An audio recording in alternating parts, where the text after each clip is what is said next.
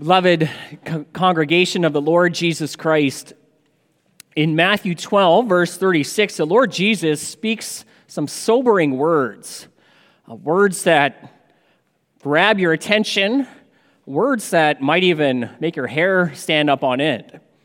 In Matthew 12, verse 36, Christ Jesus says this, "I say to you, on the day of judgment, people will give account for every careless word they speak.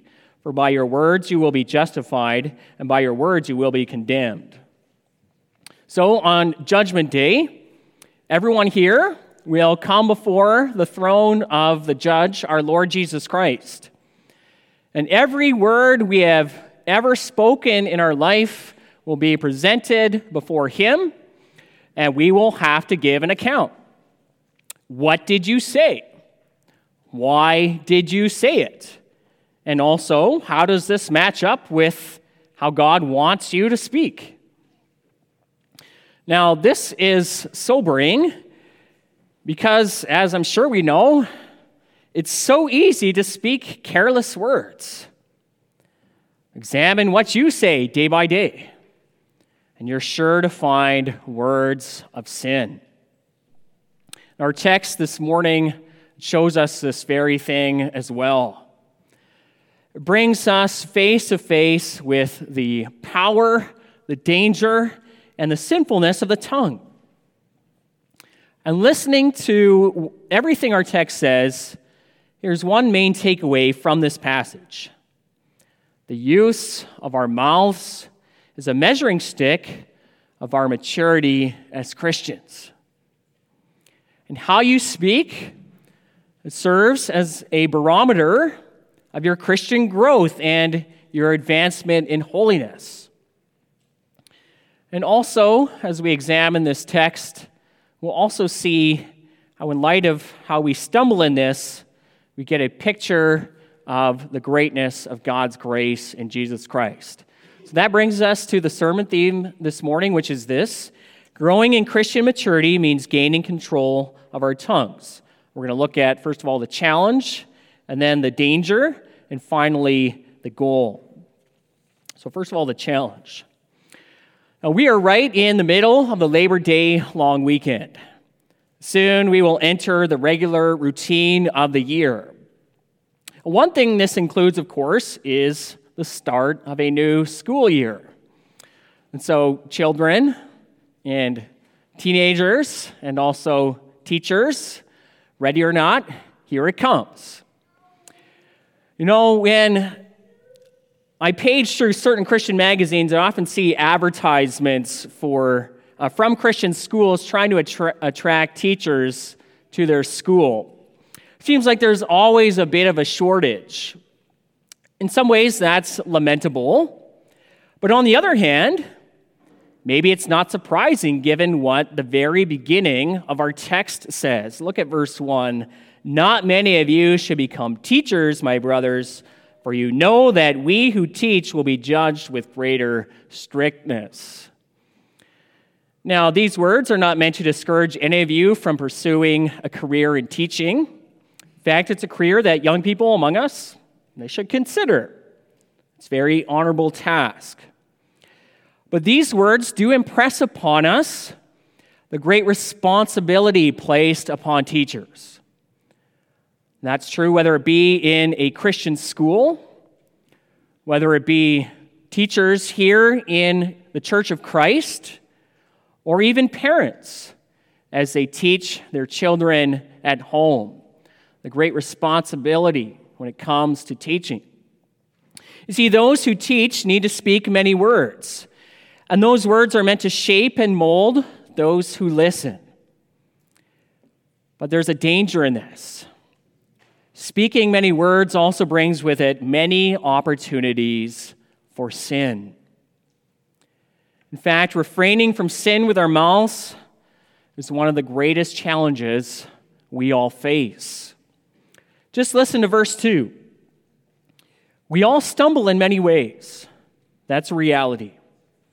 And if anyone does not stumble in what he says, he is a perfect man, able also to bridle his whole body.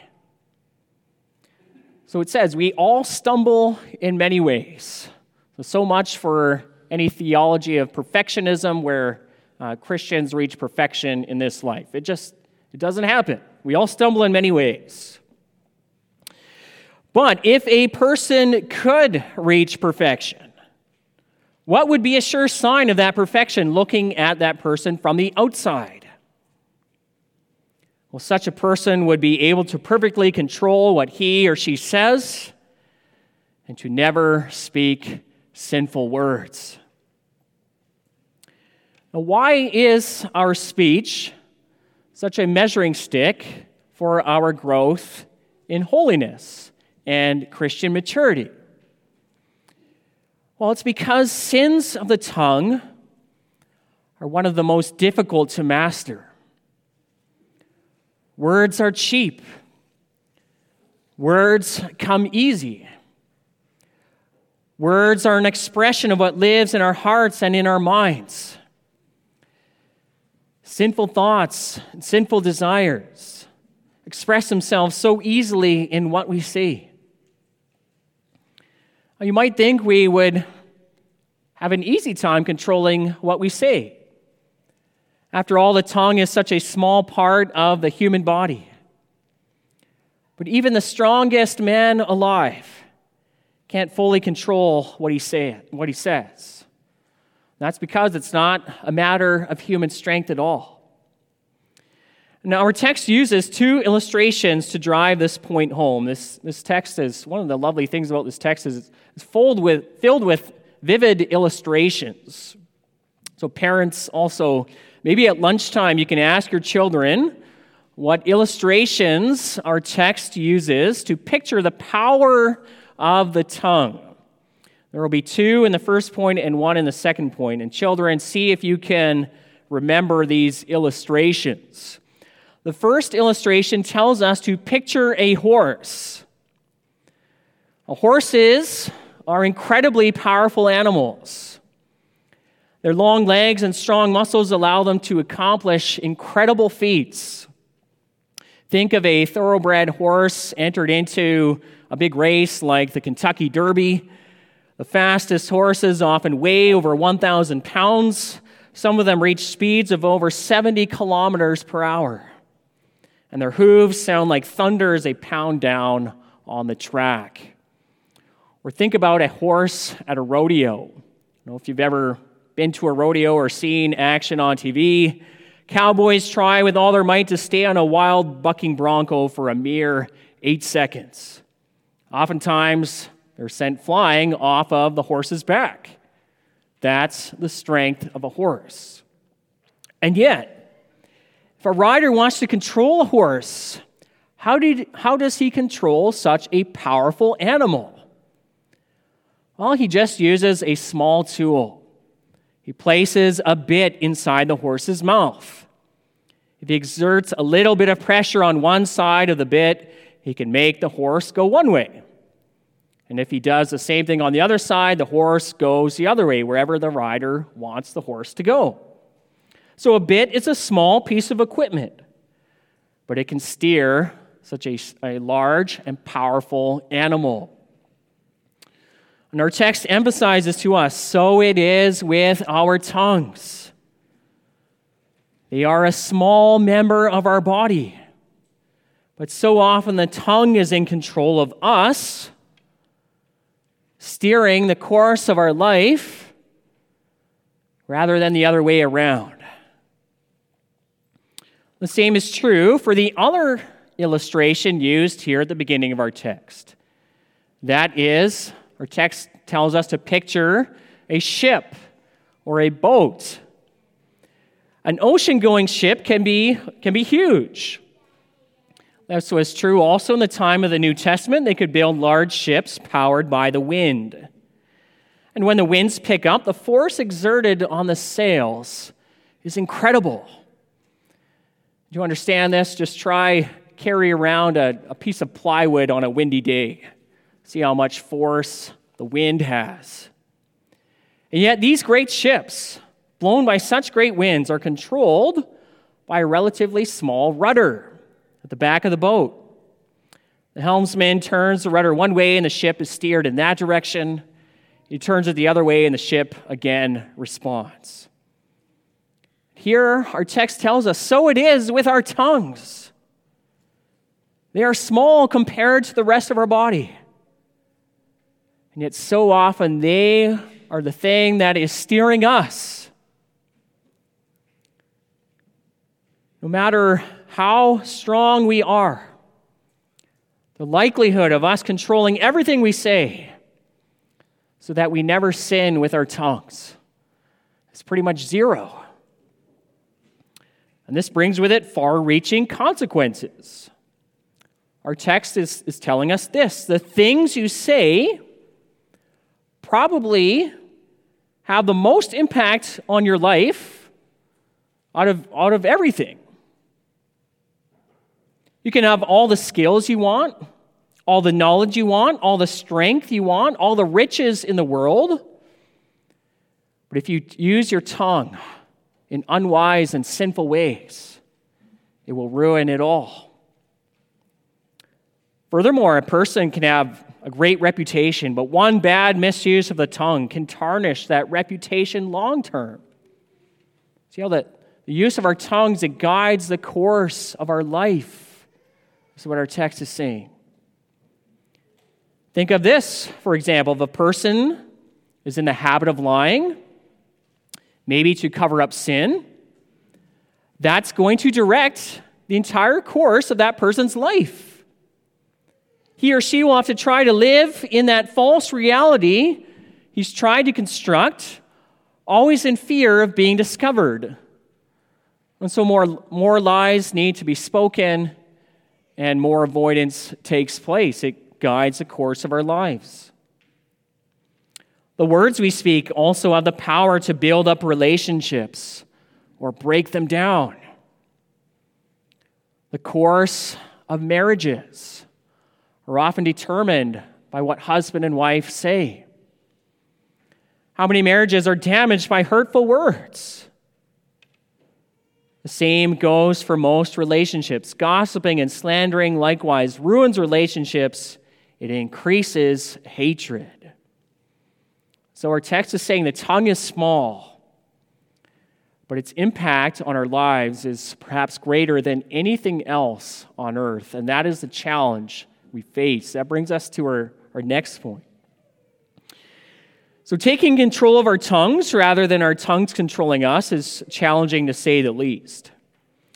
But our text shows us why we need to take this so seriously. And in the next part of this passage, I have to say, he doesn't mince any words. He just comes at us, so to speak, full blast. And there's no getting around it. You know, it's actually interesting that James uses such strong language. He had just said in verse 1 that not many of us should become teachers because we will be judged with more strictness also in the words we use. And that's because teaching presents many opportunities to stumble with our words. And yet with that in the forefront of his mind, he still chooses these words to say. And so he really means what he's saying to get this point across.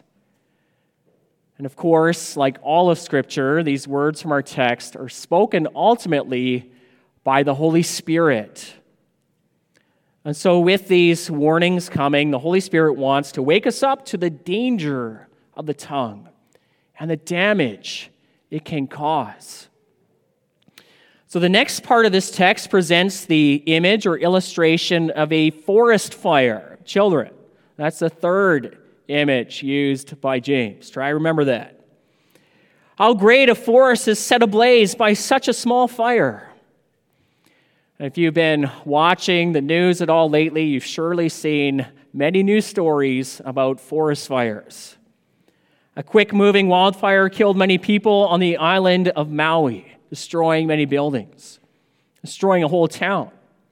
Pretty much all of Yellowknife in the Northwest Territories was evacuated because of an approaching wildfire.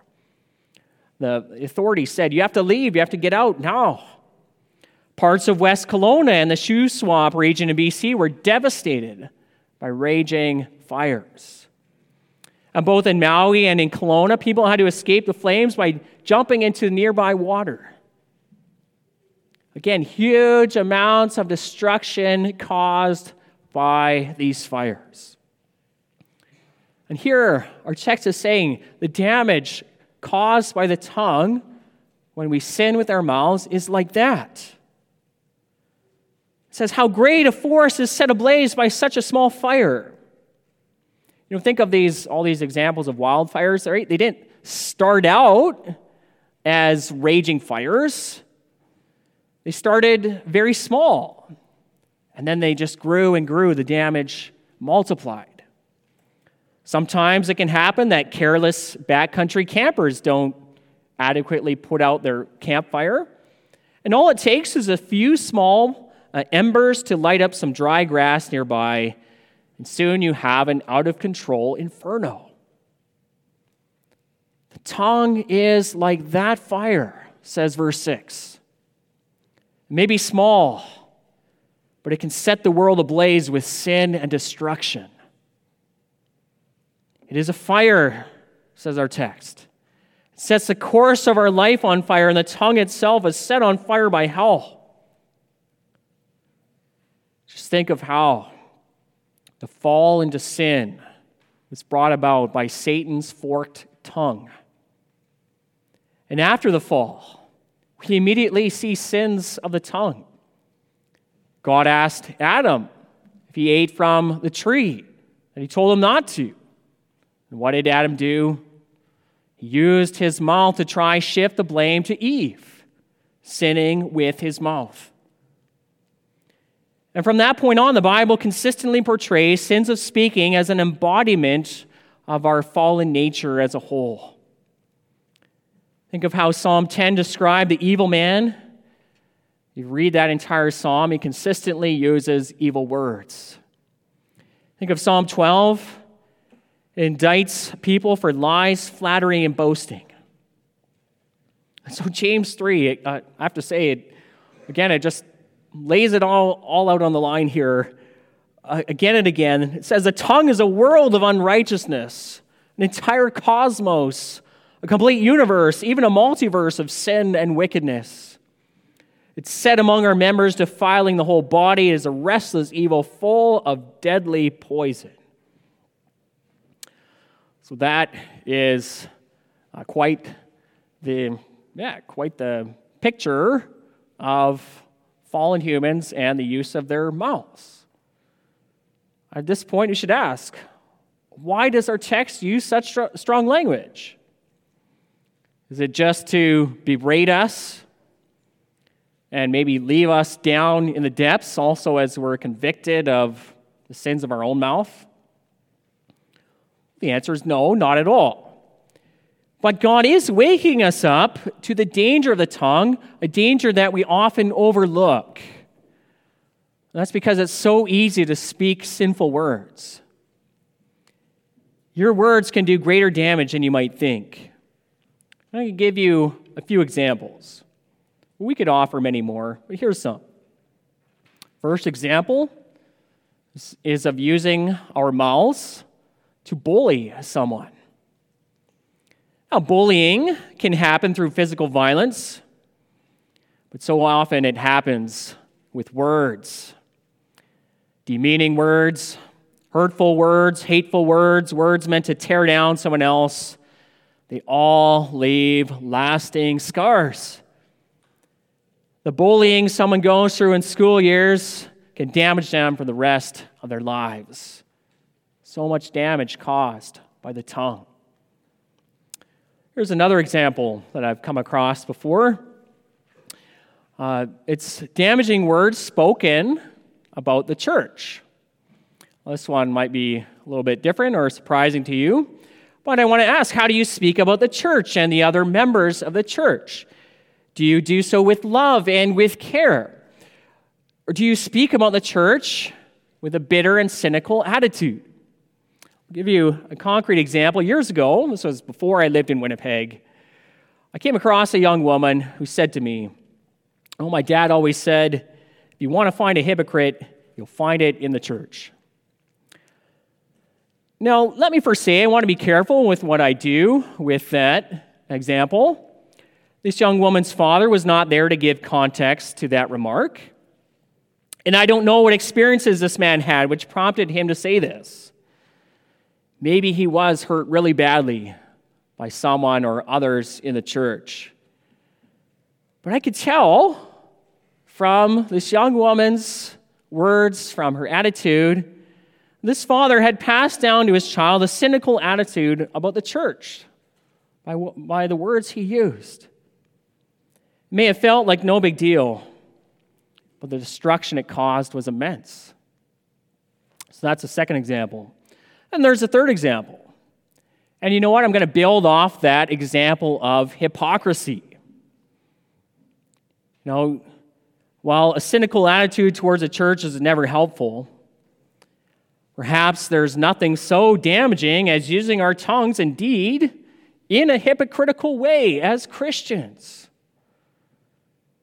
Doing that will only cause others to blaspheme the name of our Lord Jesus Christ.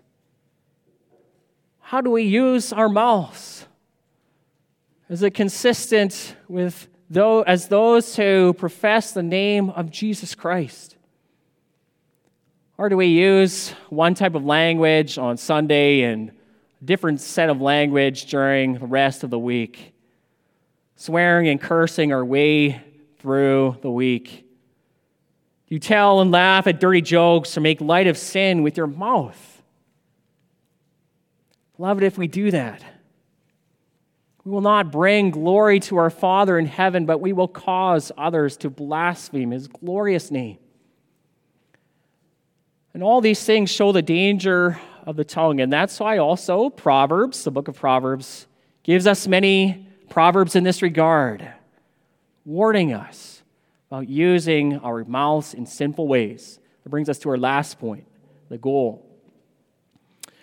So one thing is clear from this text, and I think also from the sermon so far, is that the tongue can so easily be used for sin. And it shows how far short we have fallen from God's perfect image. After all, remember what we sang from Psalm 12?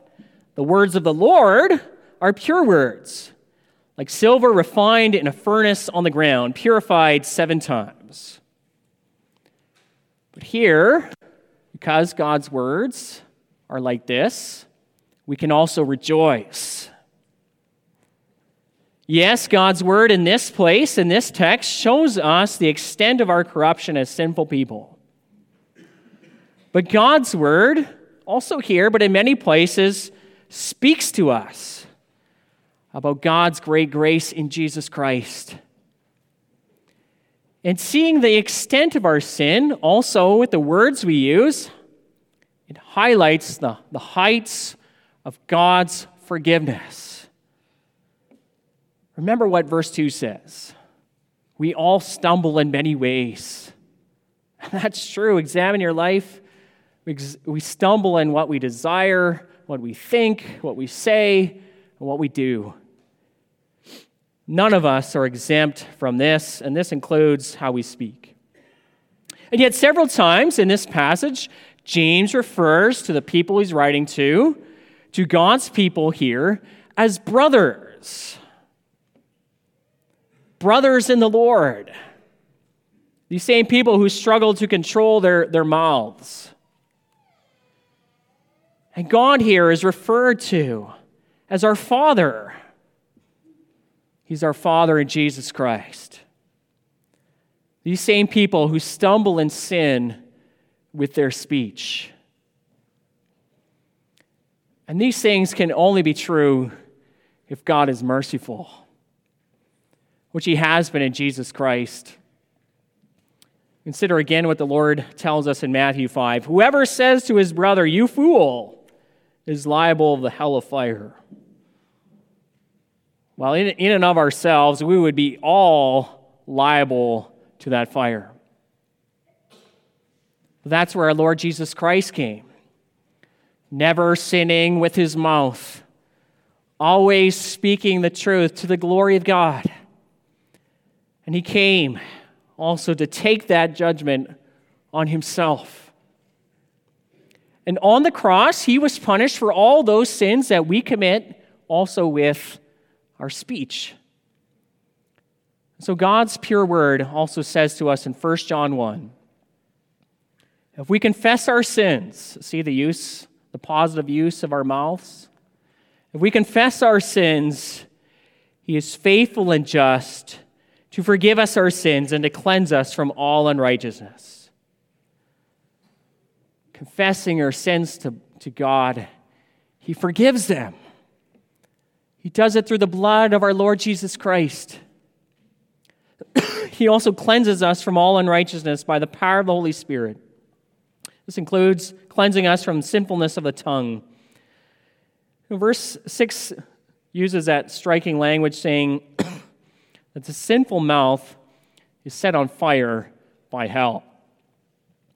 But with the coming of the Holy Spirit, we see something far different. On the day of Pentecost, the Holy Spirit was poured out upon the church. And what happened in that moment when we see tongues of fire resting on the heads of the disciples? Excuse me. The Lord Jesus baptized them with the Holy Spirit and with fire from heaven. This was not fire from hell, it was fire from heaven, a purifying fire. And this changed how the apostles spoke.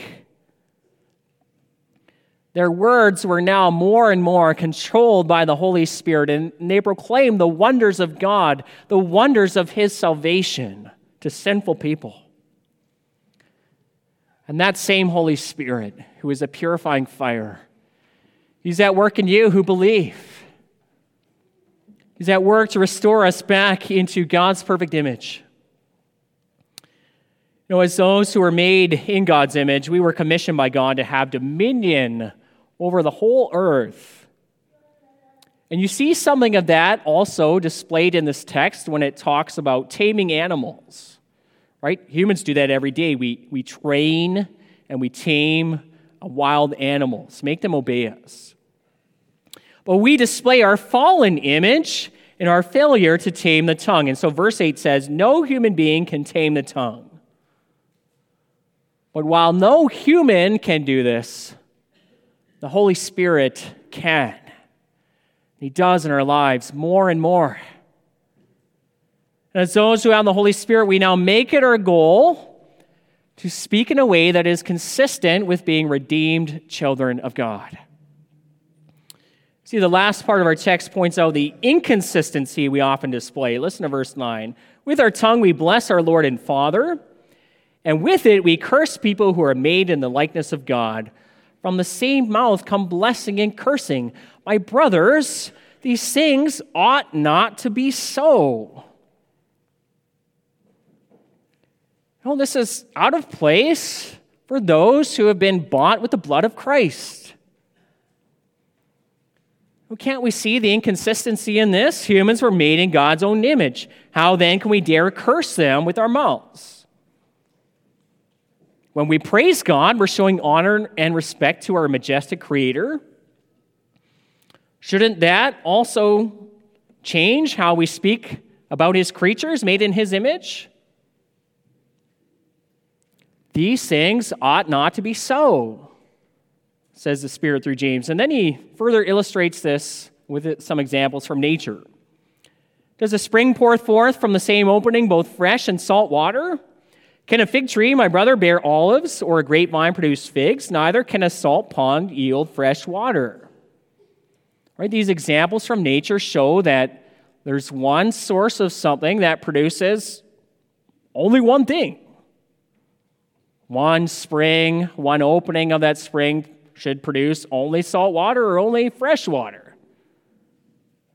An olive tree it does in nature, only produce olives.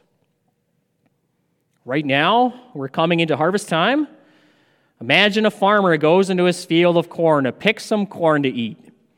He goes to one plant, he shucks one ear of corn, and there in his hands he sees a beautiful cob full of juicy, sweet corn. Lovely to eat. After that, he grabs another ear from the same plant and shucks that one too. But lo and behold, what does he see? He sees a big fat zucchini. Boy, that would be surprising. We know that simply doesn't happen in nature. Our text is saying that's also how out of place it is for us to misuse our mouths as Christians, as those who are royal children of the majestic God. It just doesn't match up.